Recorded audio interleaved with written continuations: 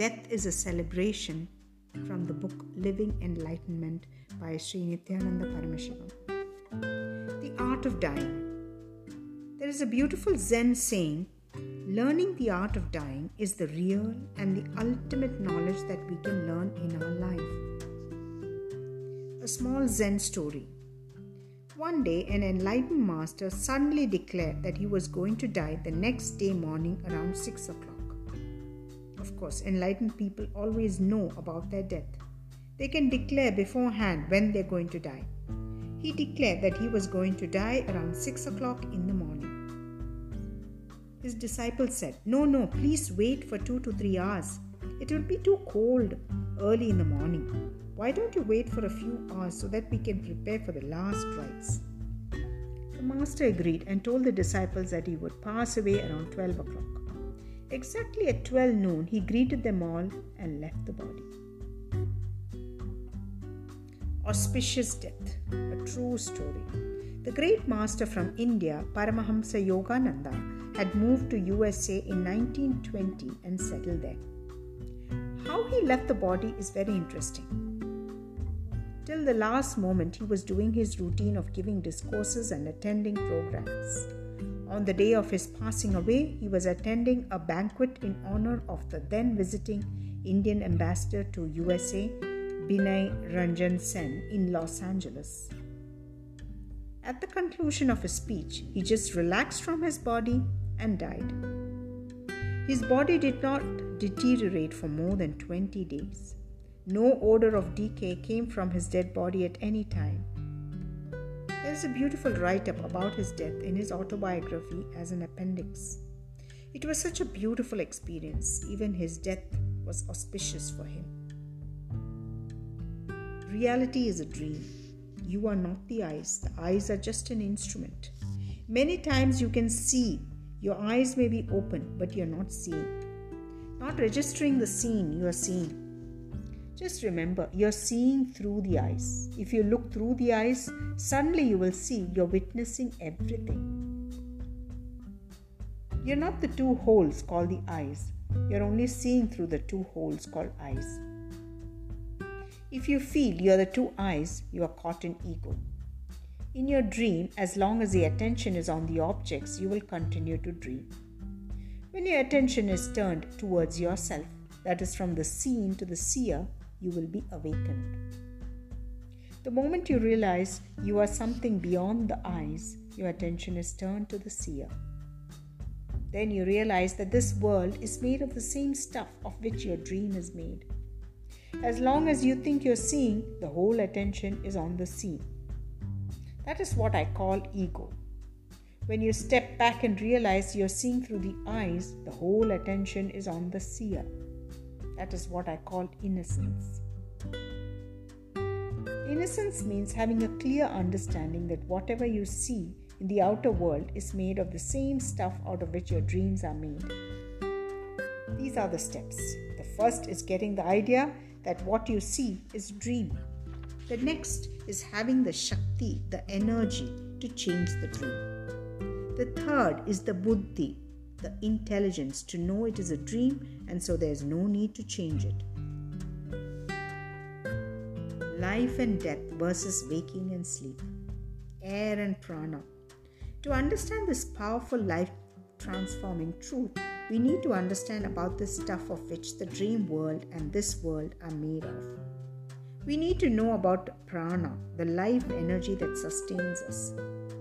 Understand the air you breathe is just a vehicle in which the prana comes in and goes out. Prana is the life force, the energy itself. Understand this one example. If a truck comes inside this campus and leaves something and goes out, the truck is like the air. The breath, the product that is delivered is prana. Life or death depends on the direction of prana. One more thing, as long as the incoming breath is bringing in more prana and going out as an empty vehicle, your life will be strengthened. If the reverse starts happening, if the air comes with less prana and goes out with more prana, it means death is nearing or the life energy is going towards death. When death nears, just the empty air will enter. But when it goes out, it will go with the prana. There is a beautiful concept in Ayurveda called as the peak age, which is based on the science of prana. Till a particular age, the person will be receiving more prana through the incoming breath and less prana will be going out through the outgoing breath. The moment the outgoing breath starts carrying more prana than the incoming breath, they know now the person is moving towards death. Controlling life through awareness.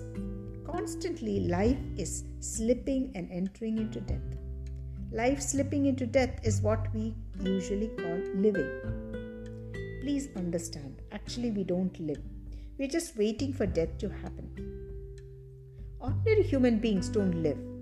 Life just slips into death, disappears into death.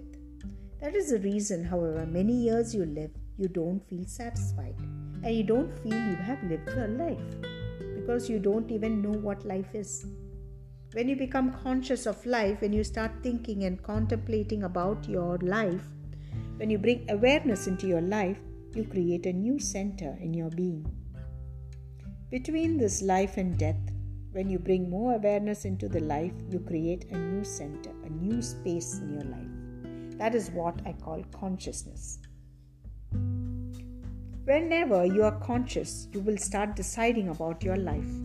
For example, the more you become aware, the more you start designing or choosing what type of car you should drive, what type of house you should live in, and what type of life you want. You start deciding every inch. You become conscious about everything. How you should talk, how you should behave, how you should think. Every inch you start becoming aware. The moment you start becoming aware, you start deciding and you start controlling your life. When you become completely aware, you will start controlling your death also. These two events of life and death then happen at the conscious level. If you're consciously thinking, it is life. If your consciousness can't think, it is death.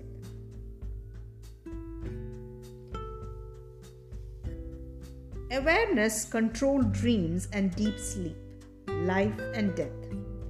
In the unconscious level, two things happen as well, dream and deep sleep. In the unconscious level, if you are aware, it is dream. If you are able to see anything, if you are able to sense anything, if you are able to feel anything, if you are able to experience any movement, then it is called dream. If you are not aware of anything, if you are not able to feel anything, if you are not able to understand any movement, it is deep sleep. In the waking state, when you are aware or you are in what psychology calls as conscious state, it is life. If you are not aware, it is death. When you bring more awareness into your life, you take charge of your life. In the same way, in the dream, if you start bringing in more awareness, you will take charge of your dreams and deep sleep. Controlling life and death and controlling dream and deep sleep both require one important condition: awareness. Awareness is the main requirement to control life and death and to control dream and deep sleep. Bringing awareness into your dreams can not only help you control the dream and deep sleep, it can also help you control life and death.